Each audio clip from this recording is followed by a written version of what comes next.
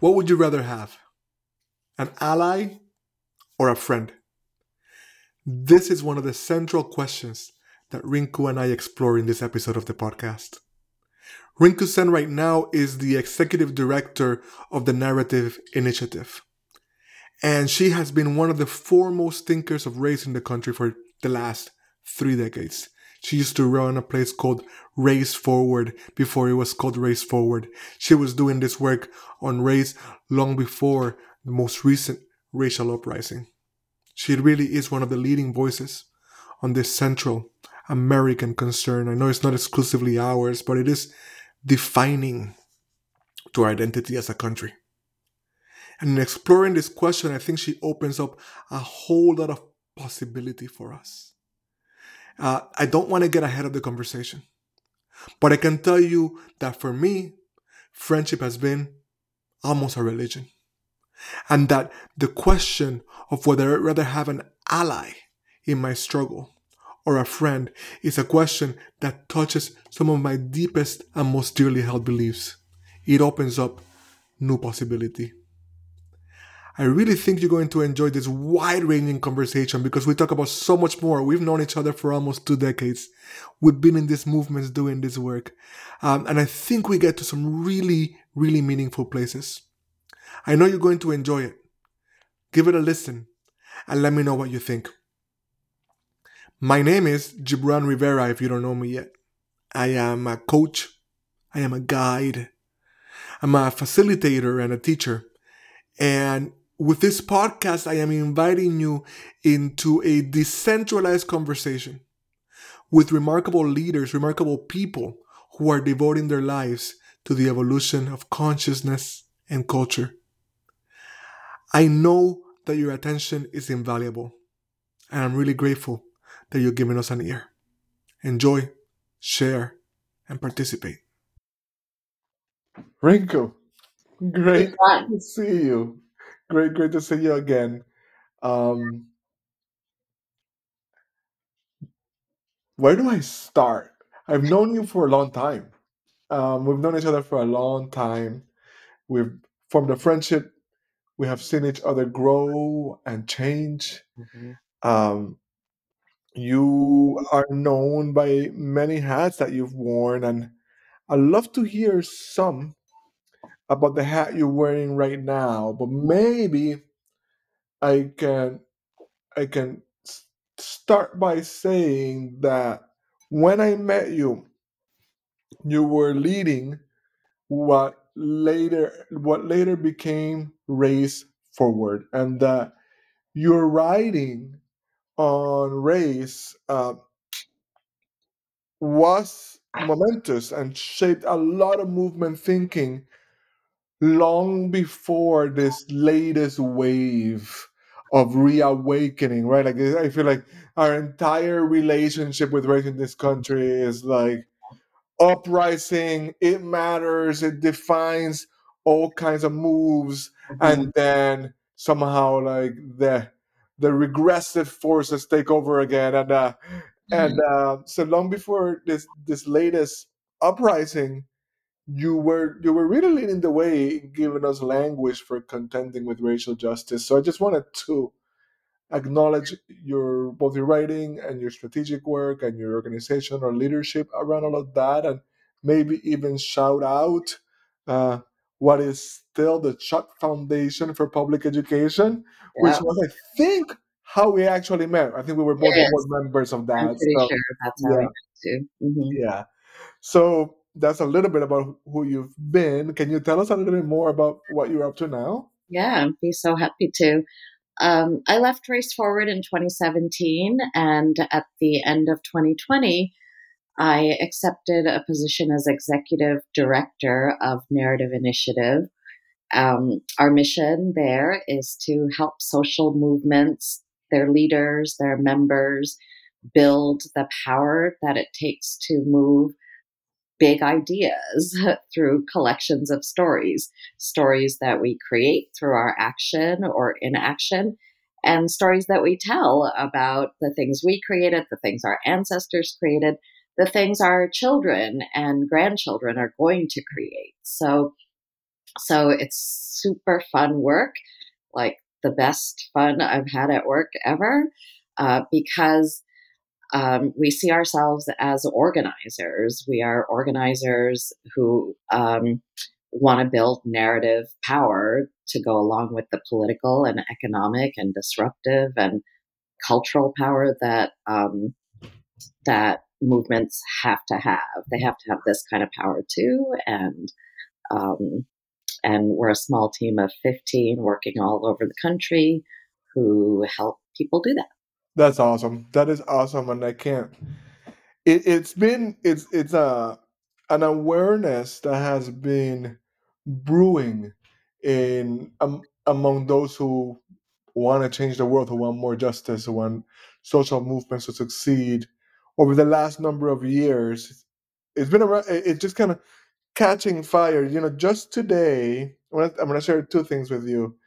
Um, just today, I sent out a note to a couple of hundred men that are part of the Better Men Project. Mm-hmm. And we have we've been just reading a book, like a section at a time. But the first thing that we read before this book, King, Warrior, Magician, Lover, was uh, a piece by Adrian Murray Brown on relinquishing the patriarchy. So today I was like, we're gonna pause at the book, even though it's great, because I read this brilliant piece by a thinker called Alex Benier. And what I like about him is his, well, from what you might call that heterodox world, meaning he's not like on the progressive pole, and he's not on the right wing pole. He's just very intentionally people that are very intentionally trying to like dance in between, Mm-hmm. and it's a place that I'm trying to get to myself. Mm-hmm. I just feel way more freedom in that than in like the binds of ideology. Long introduction to what I'm trying to say, which is he wrote this piece where he's looking at a movie, Mm-hmm. The Banshees of Inisherin. Yes, I I haven't just watched saw it. it recently. Yep. A game, right? As in gaming, because it's games. I'm not a gamer, but there's stories, Mm-hmm. right? Which I think is called The Gods of War, Mm-hmm. and a TV show, which is called The Last of Us. Mm-hmm. And he's illustrating how each one of them have a take on masculinity. Mm-hmm. Right?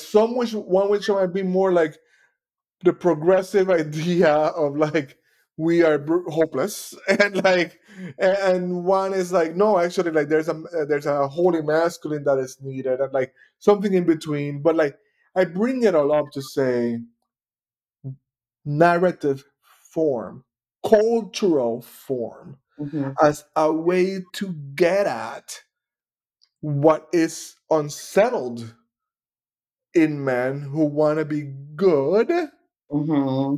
in a world that is still defined by patriarchy, Yeah. right?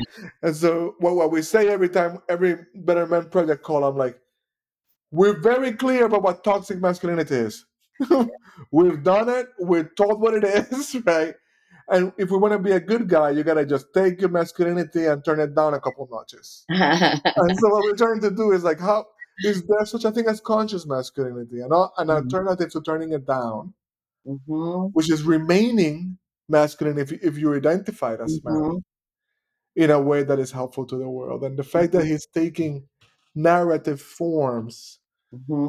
get at this question, I feel like re-emphasizes to me the importance of your work. Mm-hmm. Yeah. Um, I mean, the thing is that we're all actually narrating all the time through our conversation, through the things we do. Um, and, human beings are natural storytellers and story lovers. Our brains, for a whole set of neurological reasons and evolutionary reasons, have learned to accept lessons in the form of stories best, to accept morals in the form of stories better than we accept them in the form of facts or in more didactic, forms, and and so we're natural lovers of stories, but we're also natural tellers of stories. And we are obviously, because we live, natural creators of stories. So, what our work is about at Narrative Initiative is getting people to see that they're narrating all the time. Ultimately, we have a vision of equipping millions of everyday narrators, because that's our greatest resource. Getting our stories onto Netflix or CNN or Amazon. I'm always thrilled when that happens. That's really, really important. But we don't control those Right. platforms. We control ourselves, though. That's our first control. Um, our first means of production, so to speak, is our thoughts and our voices. So, and our art, our voices, broadly considered. So, it's possible to tell a beautiful story that has a lesson that actually isn't helping us so much change the way that, for example, Americans think about borders or Right. who belongs here and who doesn't. We can tell beautiful stories of immigrants that maybe because it's like a heroic individual single immigrant story, it actually hides the structural barriers to immigration, or the structural things and the systemic things that make migration so difficult, so deadly in many cases, and still so attractive to Right. so many people, and things like that. So we want to be not just creating stories through, let's say, movement tactics and telling stories beautifully through our art. We need to grapple with the ideas, Yeah. and um, and we need to be not looking to the right wing for how best to do that, because they're an entirely different movement from Right. us. They have different goals, they have different resources, they have different norms. Um, but that doesn't mean that we don't have ourselves the means Yeah. to make our ideas dominant in the society. We have done it before, and we will do it again. And people are doing it to varying degrees right now, all the Yeah. time. Yeah. Yeah. I mean, so much of the backlash, right, from the right wing right now, I think comes specifically because we have succeeded in changing some like fundamental stories, and Definitely. it's just terrifying, right? Just terrifying for people that want to imagine a fantastical past where there wasn't oppression and white folks were all Christians doing everything right. Like I always say, like if I've been curious about what would it take, maybe if it were helpful at all, right? What would Mhm. it take for people that want goodness and justice to be able to gather 10,000 people in a building week after week to sing together, Mhm. to form small groups that helps them with their finances or with their Mhm. marriages, right? Like Mhm. it's like the mega church experience, right? And like I'm not sure what it would take. I know that we don't have the advantage of a 2,000-year-old meme that promises eternal salvation, right? So when I hear you say we can't do it that way, I We have think 2,000-year-old memes, and we can appropriate any other memes that we want to appropriate. There's a lot of debate over the meaning of Jesus's presence in the world, right. you know, the big world, and that's one of the arenas that I don't think we should give up. I like it. Um, Right? all of our all every spiritual tradition in the world has something for us. We can decide to claim it or not, That's right. but I don't think that um, uh, I don't accept that the dominant versions of Christianity, for example, or um, Hinduism, which is the tradition I was raised in, Yeah. can't change, That's can't, right. That's right. Yeah. shift. Yeah. What we have here now is Christian nationalism, right? Which is its own thing. I'll say I want to share some thoughts, including that now being in a blended family relationship, right? Mhm, My love has teenagers, and then my my siblings also have teenagers. My son is still 11. mhm, Um, it's amazing to witness the way they it's like the way in which they story themselves is much more obvious because it's much younger, right? So they're literally taking a persona and trying it on. They don't think that's what they're doing, right? But they're mhm, trying it on, and then mhm, because it's what they're trying on because they saw it somewhere and it's attractive mhm, to them, they mhm. actually literally got to go around asserting, right? Like I am not like happy and jolly like you. Right. Like this is who I am. I don't like this and I I'm a am cynic. angry about that. And it's just literally a storying of ourselves, right? Mhm. And in the healthiest of situations, we try a couple on and then we realize that can be foolish and that you can definitely tell a healthier story. Yeah. And then you Well, don't go around asserting it, you know what I mean? That you can just yeah, be it, in some way. yeah. I'm just thinking about how, when I was a kid, we moved quite often. We came to the States in 72. And then before 1980, I think we had moved 4 times. Yeah, 3 or 4 more times. And, even as a kid, each time you move, at least this is the effect it had on me, there, I was very aware as a child of like an opportunity to reinvent myself. Nice. Right. And I think maybe because we were immigrants, and even when you're an immigrant child, I was 5 and a half, so old enough to like be aware of everything around me. Um, you There's a kind of um, adaptation, Right. um, skill, vibe, imperative that you kind of get used to. And it's like you're adapting to the next part of your environment, but you're also adapting to yourself and who you want to be.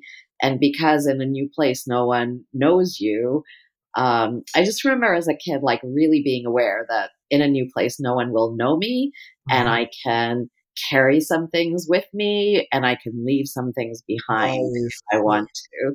Yeah. And I think humans are doing that all the time. Yeah, I love that. I really like that, and it makes sense. And it got me thinking about because what is the story that we want to tell, right? And some of the ways in which I think about it is I look a lot at the way in which modernity Mhm, and postmodernity, but modernity um, robbed us of explicit ritual. So, mhm, for example, so mm, not ritual, like robbed us of mythos is what I mean to say, mhm, right? mhm, It's like either the world was created in 7 days in a fundamentalist truth kind of way, mhm. or it's a scientific lie. Right.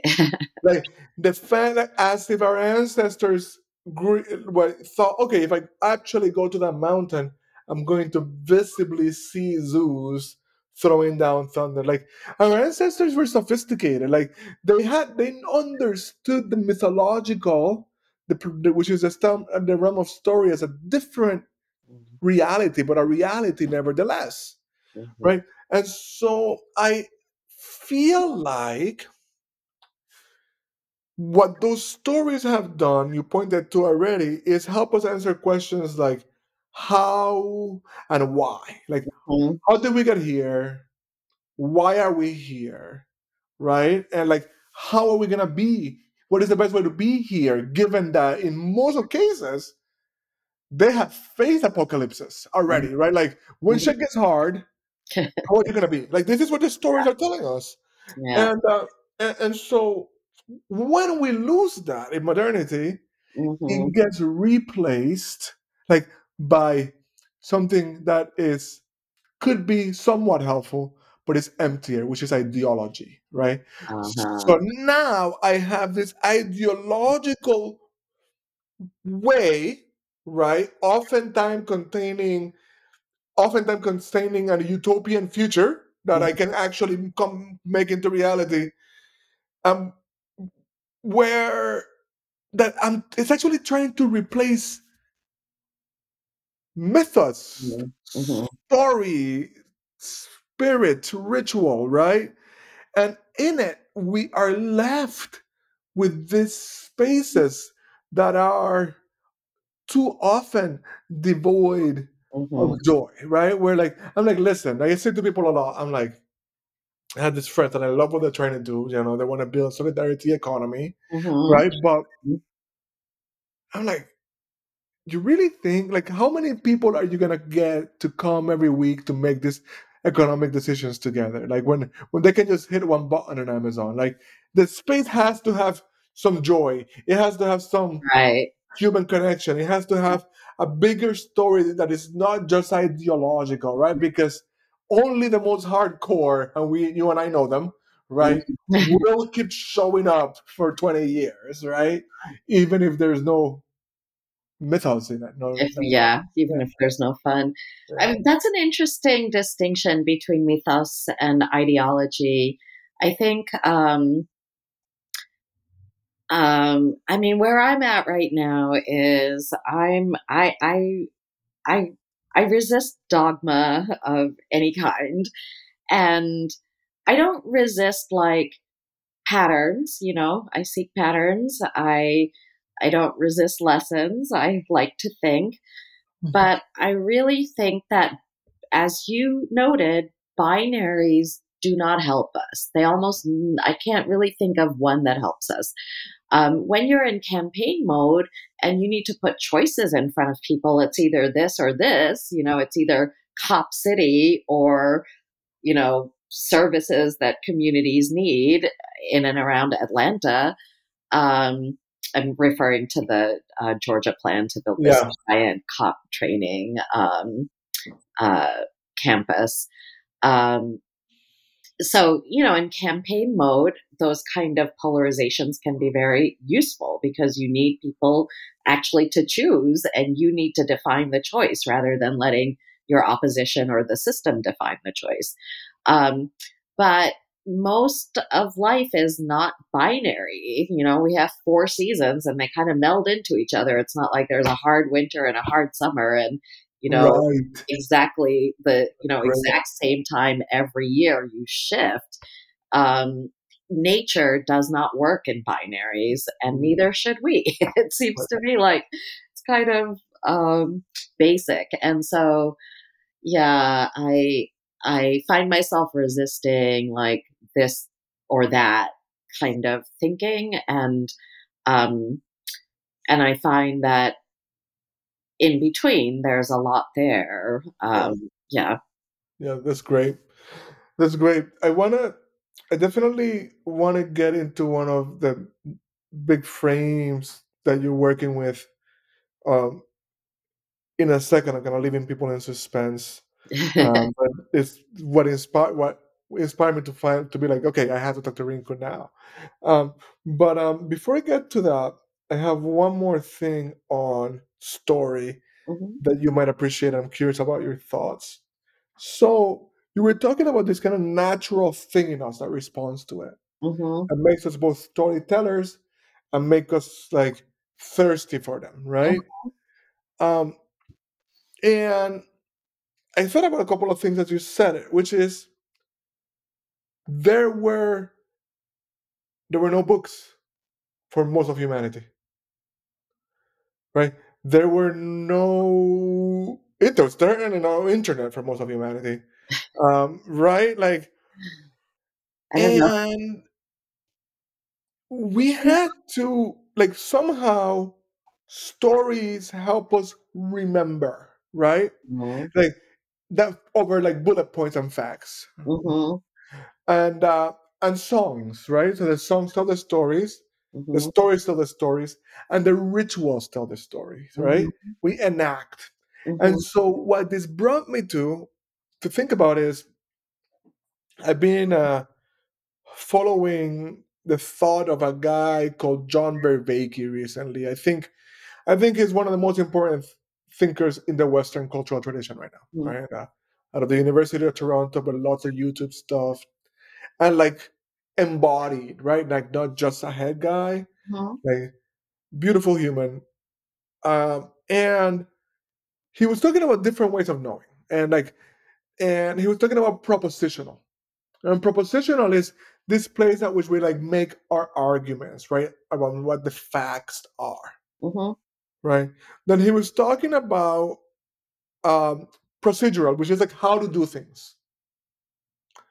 Then he was talking about perspectival, which Mhm. is like right now I'm doing a podcast with you. So this is foregrounded. How I do a podcast, our friendship, the nature of our conversation, and everything else is backgrounded, right? Mhm. Like I have the capacity to shift perspectives. In a bit, I'll be with Tuesday, and like my insane love for her will be foregrounded, right? Um, uh, uh, but um, but then he finally gets to participatory knowing, Mhm. which is like where the agent, you, and the arena, everything else around you, are shaping each other, Mhm. right? And like, and it's like he points to even like metaphors and like how many words are metaphors for something Mhm. embodied, like understanding, right? Mhm. Apprehending, right? Mhm. Leaning into, Mhm. right? Feeling open, right? Mhm. Feeling like so there are all this. Yeah. So what I'm making sense of from what you're telling me is that there's something about stories that trigger our participatory knowing, right? There's Mhm. not just like a bunch of ideas pulled together, Mhm. right? But in our mind, we in kind of losing ourselves in it. We are almost we like embody the Absolutely. participants, right? Like or the archetypes that we want to be uh or not be, or Yeah. what we contend with, you know? Yeah. Well, here's an interesting factoid on along those lines. It turns out that when you're really super engaged in a story, you're reading a book or you're watching a movie or listening to music, when you're super engaged, your body will go through the same reactions that the protagonist is going through. So when you're watching a horror movie, why do you flinch? Nobody's coming out with an axe to get you. It's just a movie. Right. But it's involuntary. Like you don't have to agree that you have to tell your brain, "Hey, we're gonna like really identify with this protagonist." But when the story is skillfully told, that is the effect or Yes. skillfully made.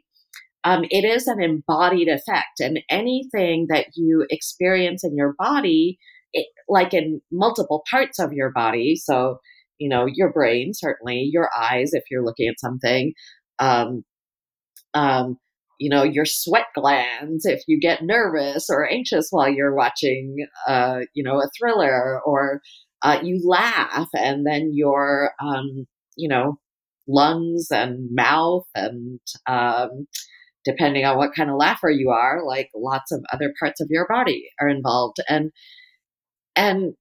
there's just no way that that cannot be more powerful than having only your linear, logical, sorting brain Yeah. part engaged. So, and this is human and nature stuff. It does not rely on ideology. So, I could have very, Marxist radical ideas and still be, still cry at the end of some film that's got um that's like, I don't know, individual poor person makes it, by their own Right. straps and all that kind of thing. I could still be very, very moved by that story and sucked into its moral, which is you're on your own. You'd better, get it together.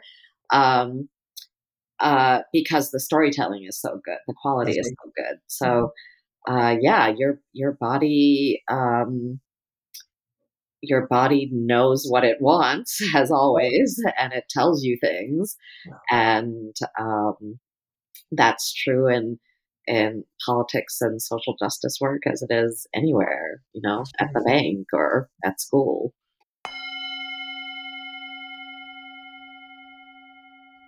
Thank you for the gift of your attention. If there's something here that resonates for you, something that feels true and good, think about a friend that you could share it with. We curate for each other, and that's the only way the good stuff spreads.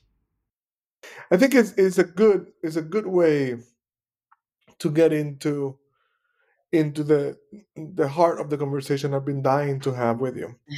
Um, there is, and it merits knowing, as I mean, maybe even as a transition, that this is why dogmatic people have to be so rigid, right? If you are either like a hyper woke movement fundamentalist or a Christian right person, like you need to create blocks so that hard barriers so that you're not impacted by the natural kind of impetus in you to respond Hmm. to stories that you might not agree with. Hmm. You have to be rigid, right? Um, and so a lot of this rigidity um, has shown up for in my work around racial justice, right? Like Tuesday and I started a class called "What Should White People Do?" and Uh-huh. the point of that class for us was to offer something Hmm. that was not as dogmatic, that was not like trying to guilt and shame people, Hmm. that was not offering people the 11 things they must do if they want to be an anti-racist, right? Just not wanting to be in that game, but knowing that racism is real. Um, and so you and I were sitting at Creative Change at Sundance last summer, being intentional about catching up in the middle of being with so many other people, and we started to talk about this, and you provoked me and moved me with this idea that we gotta move beyond allyship, right? And you called allyship like a very low threshold, an off-the-shelf answer, right? That one probably you can get the 11 or 9 things you can do to be an ally. And you said something about friendship. What is friendship instead? Hmm. And I want to hear about that. And one of the things I immediately hear is that there's something participatory in it, Hmm. right? So, how Hmm. have you? Tell me about this. Just like Right. how did you come up with it? How are people receiving it? How Yeah, is it moving? I am beyond excited about it. I love that.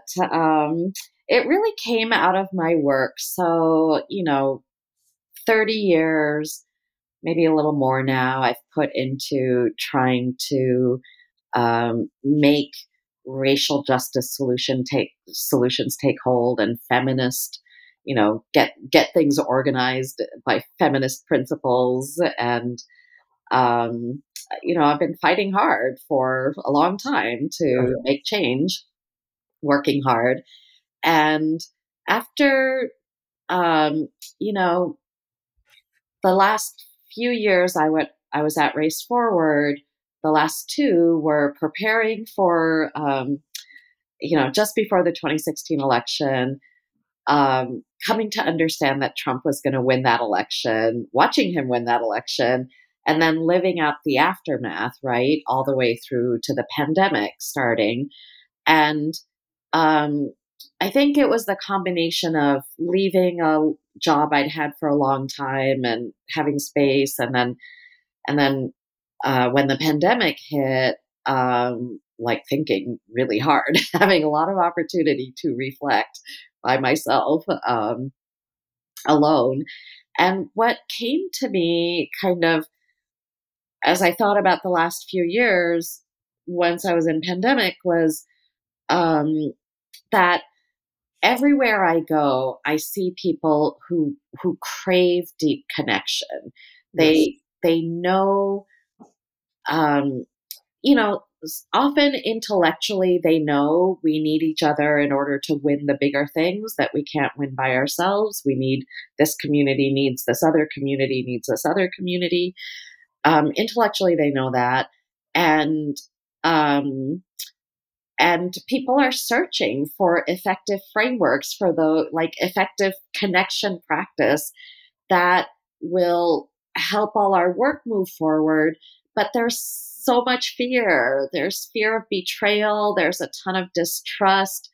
There's some of those rules that you're talking about, Gibrán, are about making people prove that they are with you enough to get you to give them an assignment, get you to include them in something. Um, because I get it. Nobody wants to waste their time.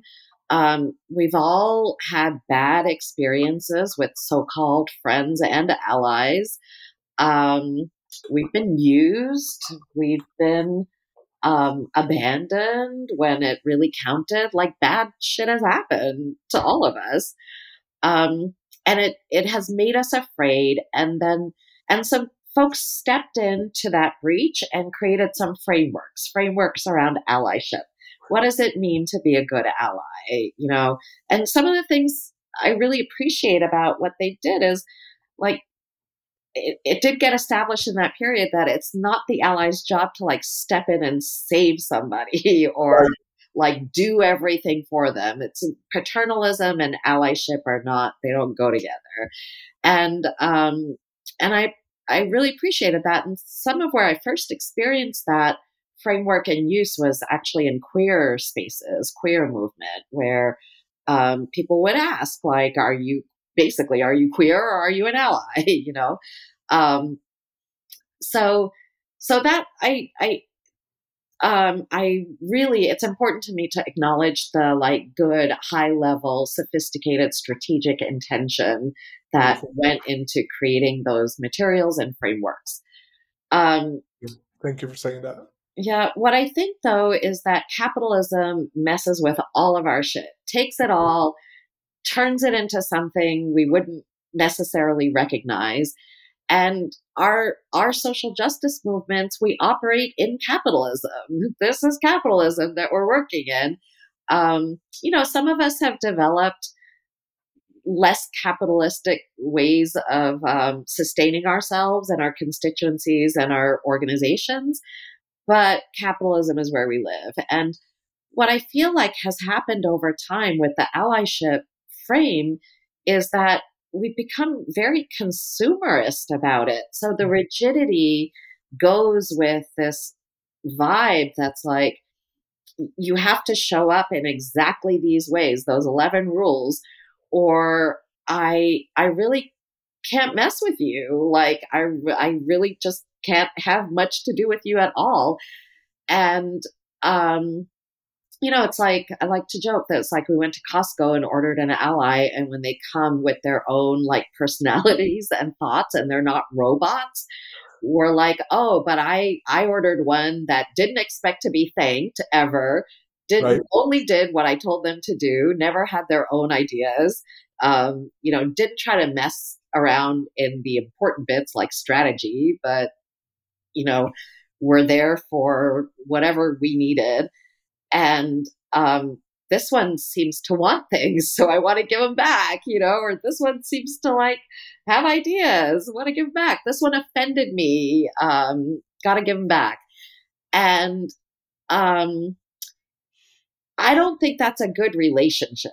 A Okay. relationship in which one party expects never to be consulted about anything, asked for their input, thanked. Like, I just,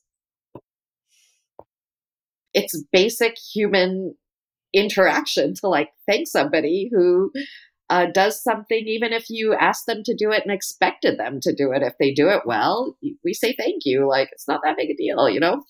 Um, so I'm sitting in my like apartment in New York at that time, and someone actually asked me to do a session on leadership, like important things for leaders to think about or know now. And I decided to do it on the role of friendship in making social change. And I started to ponder and reflect on the role of friendship, not as a replacement for allyship, but maybe as a supplement that I feel like actually enables deep the the deepest connections we can make, and the kind we need to make um, to be a unified set of movements. My dream is one movement, like not 50 movements in an alliance, but one movement that has lots of different goals and constituencies involved in it. And that is prepared to stand up for those constituencies and goals because they are our constituencies and goals. The limitation of allyship is we're not in it together. Right. There's a suffering and fighting partner, and there's an enabling and empowering. Some folks like that word. I hate it. I don't think anybody ever needs empowerment. We all have innate power. The trick is to make the conditions where we feel able to exercise that power individually and collectively. So those are the limitations of, those are like the sticky movement organizing leadership. How do we tell people what to do? Problems that I was trying to deal with. And once I started researching, I became pretty convinced. I became convinced quite quickly that actually friendship has always been a core, fundamental, foundational driver of social change.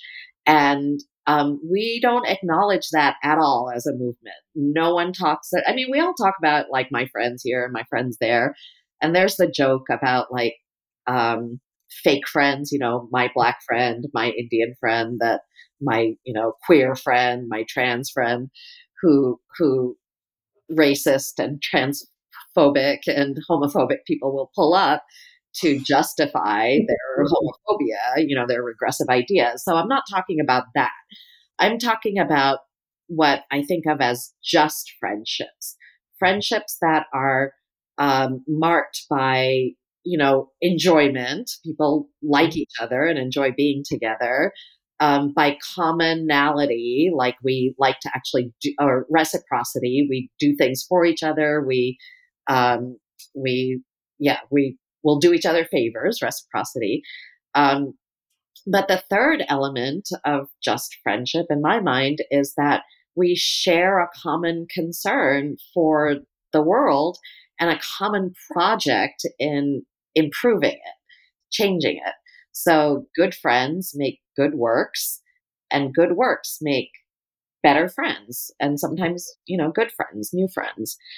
So I just started reading about like different sets of friends. I found a lot in W.E.B. Du Bois and Jane Addams's friendship, and their friendship actually points to a movement theme, which is that mutual aid, friends in community helping each other out so that the entire community could lift up out of whatever they needed to lift up out of. That is common to every single one of our communities, white immigrant communities in this country, indigenous communities that formed, urban Indian centers, to help each other survive and thrive, after conquest. Um, after conquest, Black communities before, during, and after slavery. Yeah. So Du Bois and Jane Addams started settlement houses. Du Bois is basically the first sociologist to invented sociology, and the two of them started the NAACP with Du Bois. Them and other people as well, but they were two of the initial board members. Du Bois founded the Crisis magazine. Their friendship, one of the most moving ones to me is between Martin Luther King and Thich Nhat Hanh, Wow. someone you and I have both um, learned from and followed. And their friendship is interesting because the power dynamics are complicated.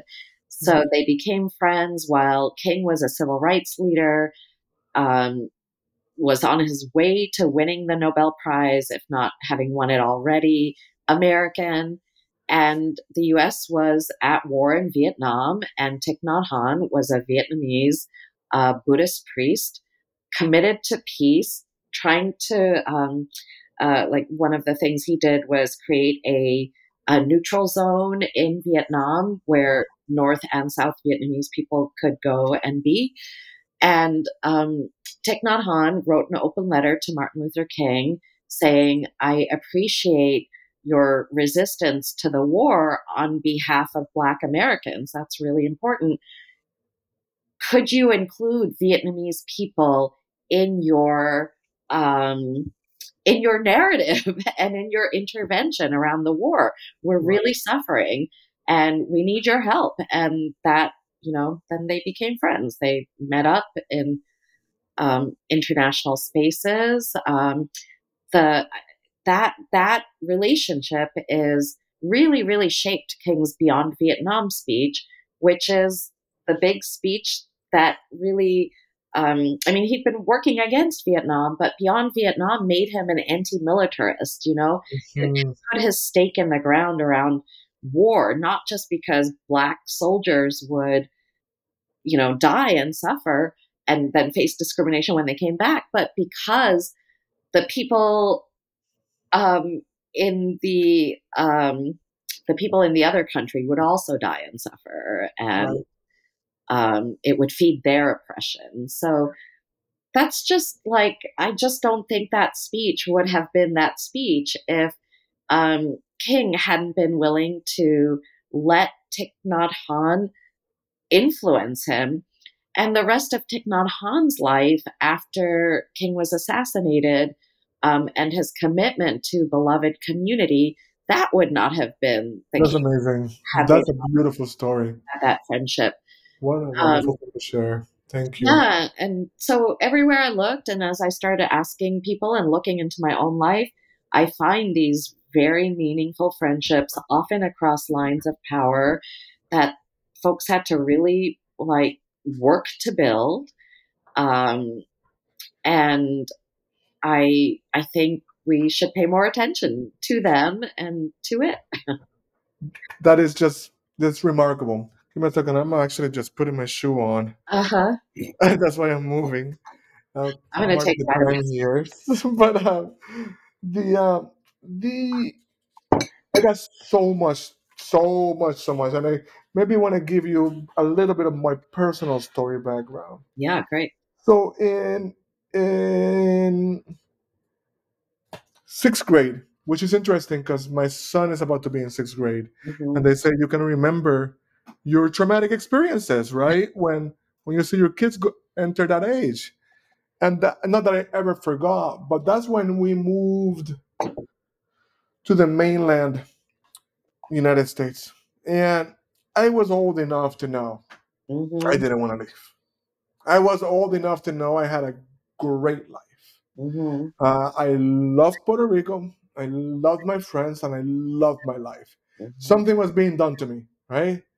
And it was, and it was also the age at which I became a person of color, Mhm. and in a pretty racist place, pretty much right away being seen as less than, um, Mhm.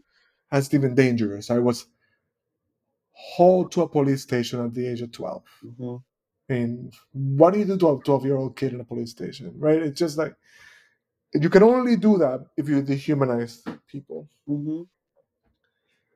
But I missed my friends. And on my last day of school, I was brought before the auditorium, and my friends sang me a friendship song. And everybody cried their way through it. And I say that from that day on, friendship became a core value in my life, like a Mhm. life defining idea and practice. Mhm. And I often joke that one day I'll finally start I used to say church, and I'll be more of a congregation to be more inclusive. And it will be called the Congregation of Coevolution through Friendship, Mhm. right? So that's how important this idea is to me. And I am moved by your words in so many ways. One of which is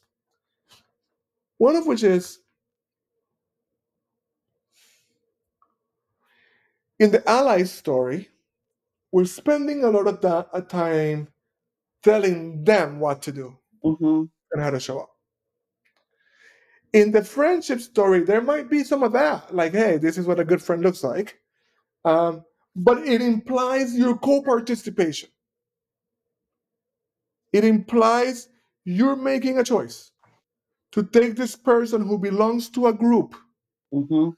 that has harmed you over and over again, that might be ignorant of your experience, but whose heart actually wants to meet you, right? Mhm. And be in friendship enough with them to stick it out as they find their way, right? And I think any story that lays the responsibility on you is Mhm. a story that makes you the agent with power, Right. right? And it also helps you become a better human. So I Mhm. love what you were talking about being in capitalism and movements being split and all having to be the coalition of this and that. And like um, uh, Tuesday was on a call the other day, and somebody was like introduced as a Canadian who was born and as an Israeli Canadian who is this, right? And like it's like this idea that you have to start every sentence with as by asserting the nuances of your identity, right? Yeah. Mhm. Right. So it's like completely splitting. And what we need to understand is that the industrial age, right, which is where the extraction happens, right, where we extract from the earth so exponentially that we are actively robbing from our descendants, right? Which is counter-revolutionary. Like we're Mhm. stealing from the future at an aggressive rate. Mhm. It depends on the compartmentalization of life, Mhm. right? It has to silo things, right, in order to measure them and grab them. There's a hole that we live in, and that's why like our medicine is compartmentalized, right? Like our movements are compartmentalized. Our work, people, when I work with organizations, everything is in a silo, right? It's Mhm. just this is why people are trying to. A lot of men, right, are trying to be like the manager or the worker in the office, and then still like in an archaic way, the head of the household at home, and then like you do spirituality in this other corner of your life, right? It's all and So when you are in friendship with someone, right, you do more of these things together, right? It's like Right. what you're saying about, it's like about the integration of life, right? So many movements are started by crews, like I love this story in like this beautiful biography of Van Gogh, Mhm. right, where Van Gogh, always tortured, coming into art, and he is working in the style of the Dutch masters, which is kind of shadows and darkness, right?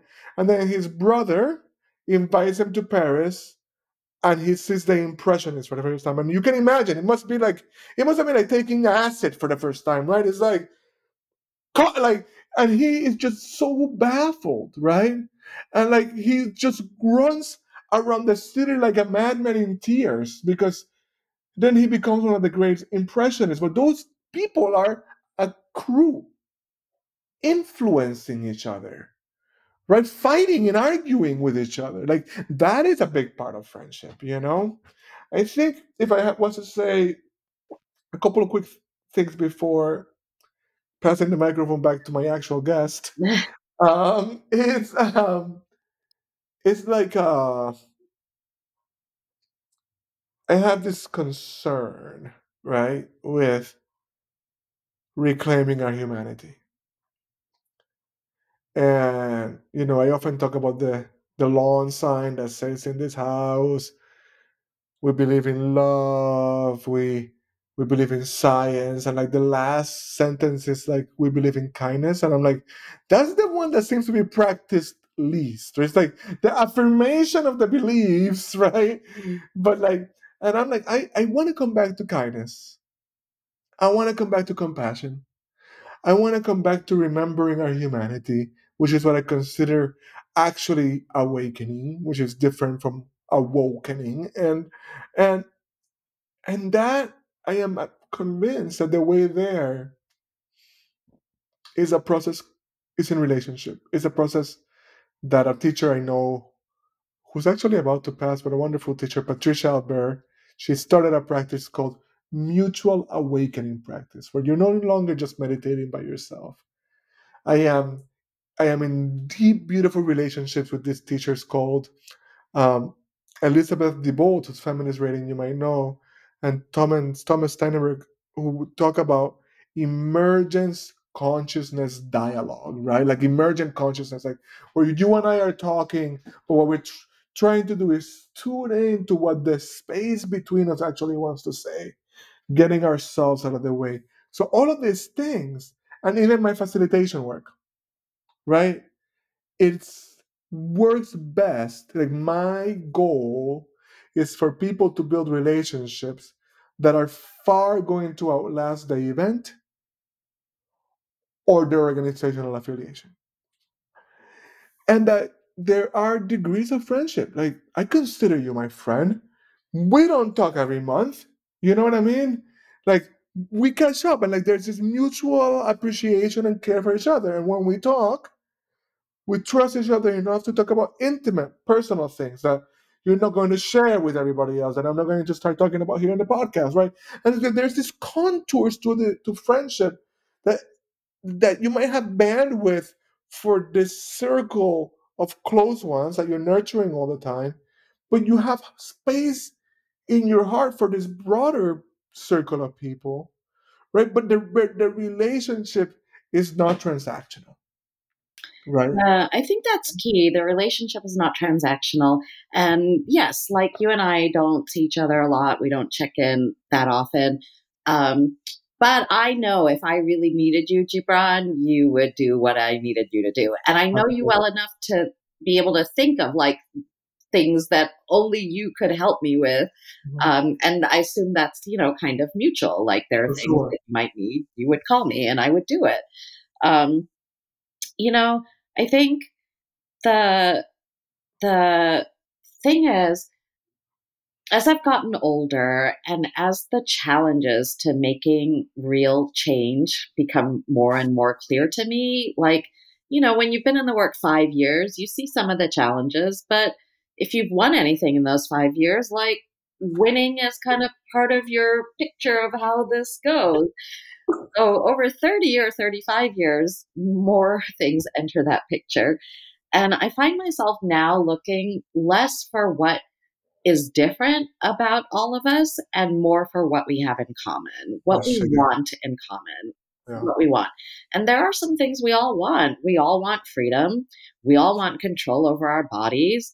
We all want to be able to take care of and be with our communities and families. We all want meaningful work, whether paid or unpaid. Like meaningful work and pay doesn't have, they're not together, but we all want meaningful work. And, like, I think we all kind of like living on the earth. Like, Right. we have that in common. So there's that. And something Barbara Smith taught me, Barbara Smith, who is, really one of the leading lights of third wave feminism and feminisms of color and of intersectionality before that word was a word. But, a Barbara's a theorist and an activist on how to solve a problem for everybody, how to solve a problem for not just the people you know the best and who are closest to you, but just by looking around at who else might be experiencing that problem, maybe in the same way, maybe in different ways. I think she's just really skilled at that. And one thing Barbara said to me recently is you have to be able to look at systems honestly and rigorously and you know analyze systems, and then you have to be able to look at individuals as themselves. I You have to be see. able to do both, like understand the system you're in and how it works, and understand the individual as an individual. So, and maybe you'll get along and find common cause and do things with that individual. Maybe you won't, but you can't judge the individual as though they are the system. You have to judge them as human beings because that's what they are. So, so I really appreciate that. And I think that's like a discernment thing. And that's where, rigidity and difficult feelings come in because um, there are so many people who wouldn't be in the movement if the first friend hadn't recruited them. And That's if right. that first friend hadn't been um, kind about the things they didn't know, the words they didn't have yet, the identities they hadn't explored, the education they hadn't accessed. Um, there would be very, very few people in our organizations and movements That's right. if there hadn't been friendly recruiters Yeah. who were good at those things and Exactly. inviting participation. And, I want to also say about guilt and shame, that actually does work for some people. Right. Some people need a hard push because their environment or because their environment has really reinforced the wrong thing for many Yeah. years, or because they're not used to being challenged, and some folks really need that. So I I I really try not to dismiss anybody who's trying to help us all do better. Um, and I think most people, when they get the hard push, um, many people decide to stop at that point. Many people can't actually take the guilt and remorse and shame hard push. It won't take them to the next step. Yeah. So I just want us to have a range of like a relationship options, um, and be open Yeah. to going as deep as we might be able to. Yeah. Yep. Yeah. I want to honor what you're saying. I think sometimes I just get so put off by it But I do get it. I do get how I myself have come to some of the most important transformations in my life when I have literally brought shame upon myself to my behaviors, Yeah. And and one time, like one of the major, most transformational breakdowns in my life, I remember having like the experience. You know how they say like your life flashes before your eyes. It wasn't exactly my life, but it was all of the times Mm, in which people in my life, like in this one say, I'm gonna say like women in my life were really like, dude, like you're being really patriarchal right now. And mhm. in my head, because I had a feminist ideology, Right. I'm like, no, I'm not. I'm a fucking feminist. Like I used to be active Catholic, and I'm not even in that anymore. Like From patriarchy, right? right, exactly. And so then like bad things. Then I made bad mistakes, and I'm like, oh my god, like people try to tell me, right? And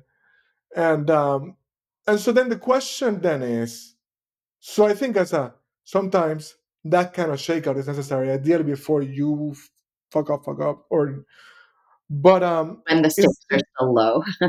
yeah, it's just where it becomes an ongoing thing and an ongoing posture. And like there's definitely a personality type, right? Because I do a lot of healing work now, right? That is a sucker for it. You know what I mean? Like there is like a type of white person, a type of man that they're actually working out some like old parent shit, right? And they're subconsciously appreciating that somebody's reminding them of how much they suck because it confirms a belief on themselves. And like that's so it is more nuanced than saying well, thank you for inviting nuance. Yeah, It wouldn't have worked on me when I was 17 and got recruited to my first action.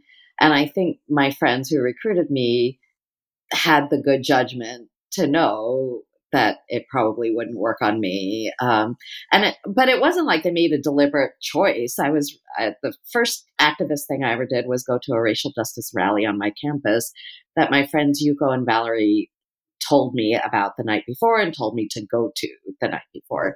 And and I had never done anything remotely political, and I had avoided most race spaces right, actually right. up until then. And but they were both women of color, and we were friends. I mean, I did always have friends of color, so you can't avoid race completely if you have friends of color. Right. And uh, they they I mean, I guess they did say in that conversation, Rinku, you're not a girl anymore. You're a woman now, and you're not a minority. You're a person of color. So that was the hard push, but their manner was so. I just never doubted that they loved me, Yeah. while Yeah. they were telling me who I was supposed to be. And later they were like, oh, how self righteous of us trying to tell you who you're supposed to be. And Right. that's true, but I kind of need a little push at that moment Right. in my life. Right. Right. Um, Right. so your friends often know, and just the last thing I want to say, because you mentioned crews, I do think in US social movements that a lot of strategy gets developed by cohorts of friends. And I Right. think if we could be more honest about that and more transparent about which friends and which crew and its assets and limitations and what other crews of friends they could hook up with, Right. I think it might help us be more direct about addressing power within the movement That's too. good. Yeah, that's really good. Um, yeah. Yeah, because it's what's happening. It's what's actually happening. I that was a major shift in my facilitation work too. And I'm like, all of the interesting conversations are happening around the fire.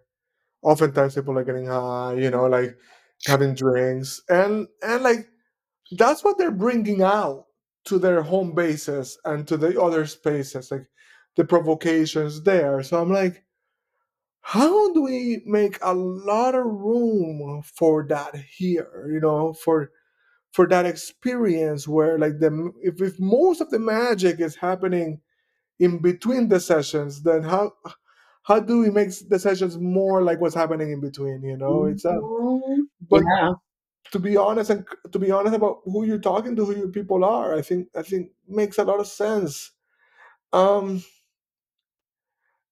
I want to move us towards the close. So a couple of things I have two more questions to ask that are kind of questions I ask in the podcast, and then give you an opportunity for anything else that might have been left unsaid, and to say also like feel your body. Mhm. When you are in relationship with somebody, like know how you feel. Mhm.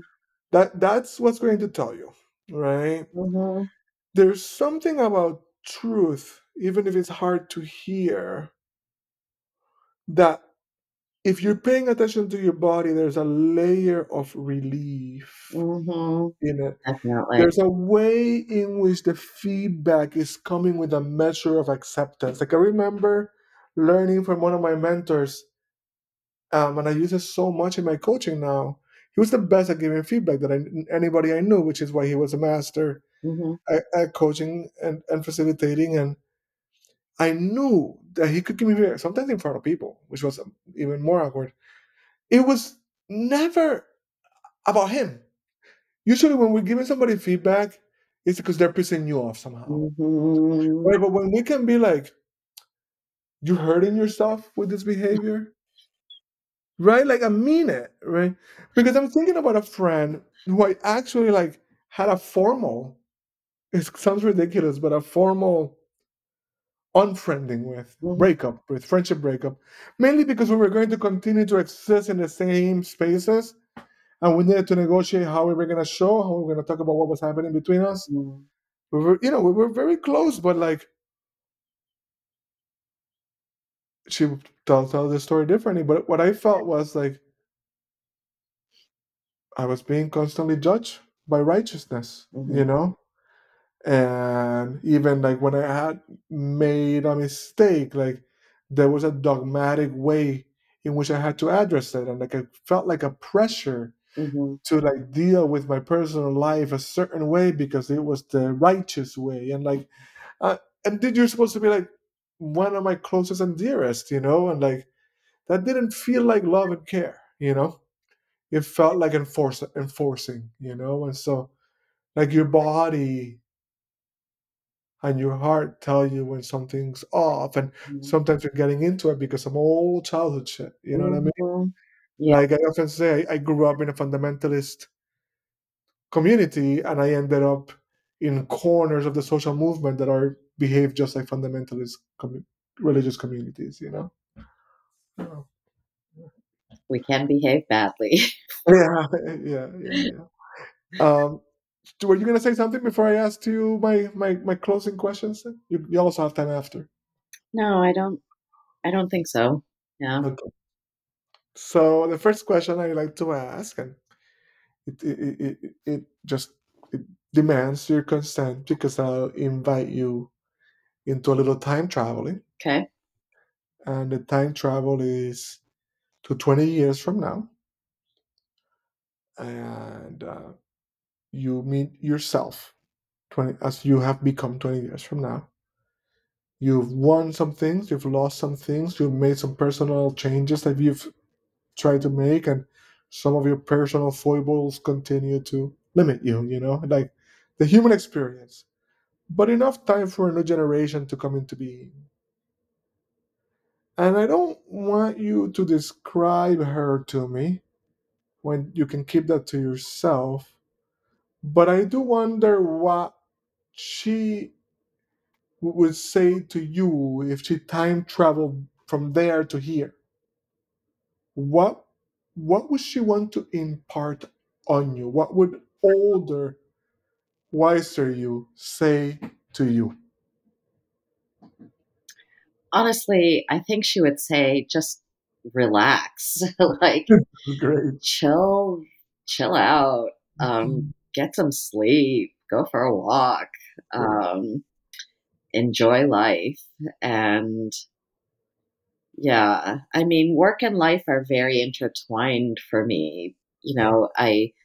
Um, I try to have some boundaries on work, the official parts of work, but I am a person who's concerned with making the world better in certain ways. It's an obsessive concern.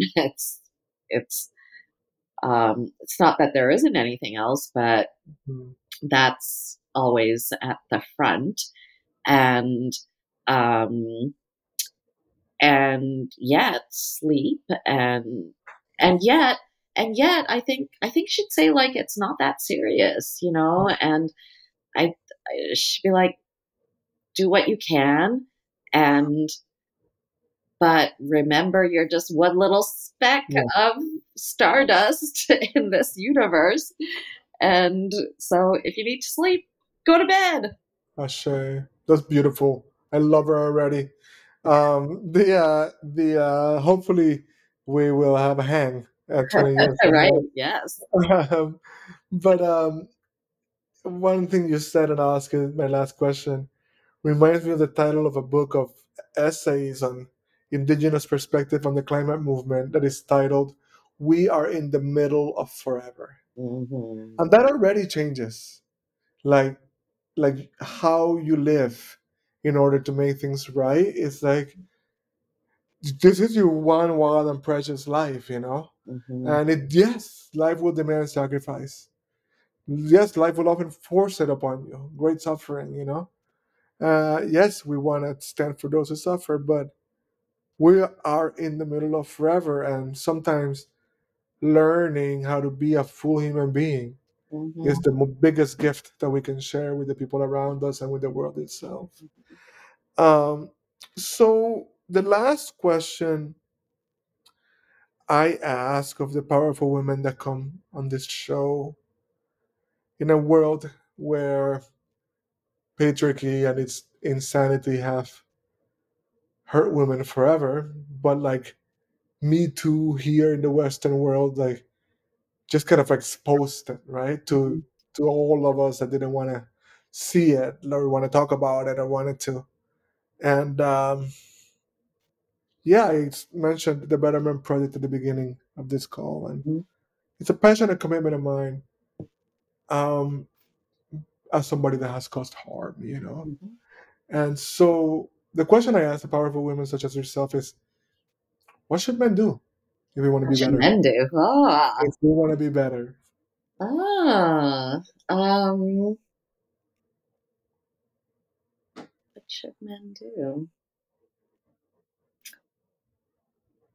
Hmm. Um, the first thing that really comes to mind actually is listen.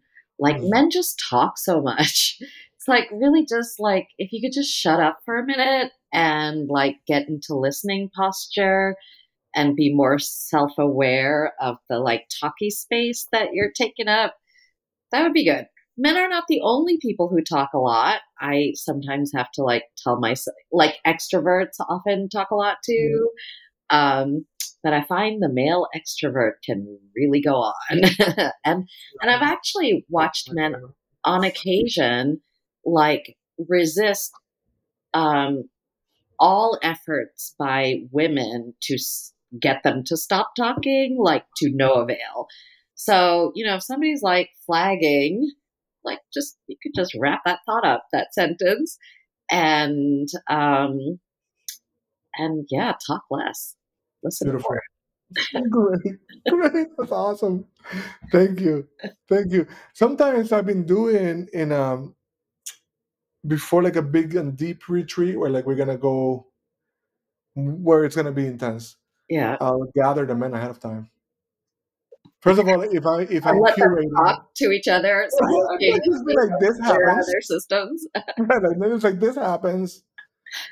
Um, like I did a evolutionary leadership workshop this year, and for the first time we had an equal number of because usually the best thing to do is make a majority women or non-binary people. But this was the event, and then I was like, let's show up. let's show up differently. Like, let's be aware. I'm not saying don't talk, Mm-hmm. but I'm saying maybe you wait a couple of beats Mm-hmm.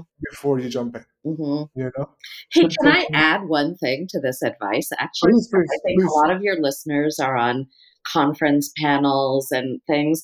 So if you're a man and you find yourself on a panel where all the other people are women, you don't have to say it's so awesome to be on this panel full of women.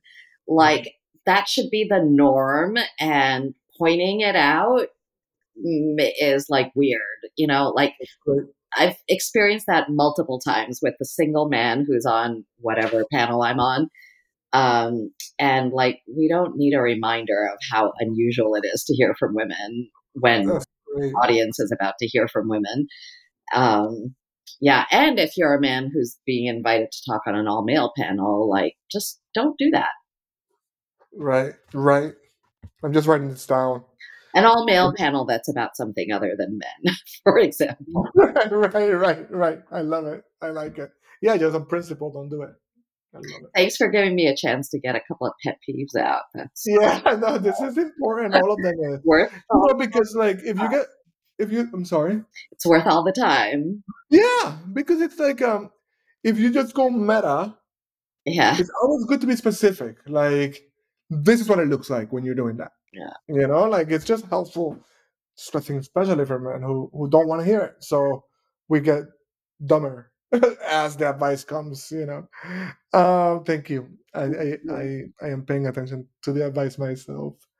And is there anything else you want us to know about where to find you? I'll have it Oh, in the yeah. show notes on my team. Narrativeinitiative.org. Sign up on our email list. We have wonderful programs and webinars and just fun stuff to do. Our newsletter is awesome and, both cute and useful. So, yeah, sign up on our email list at narrativeinitiative.org and follow me on Twitter and Instagram. I'm at Rinku Writes. Beautiful. Awesome. What a privilege to be with you. This was a Same. phenomenal conversation.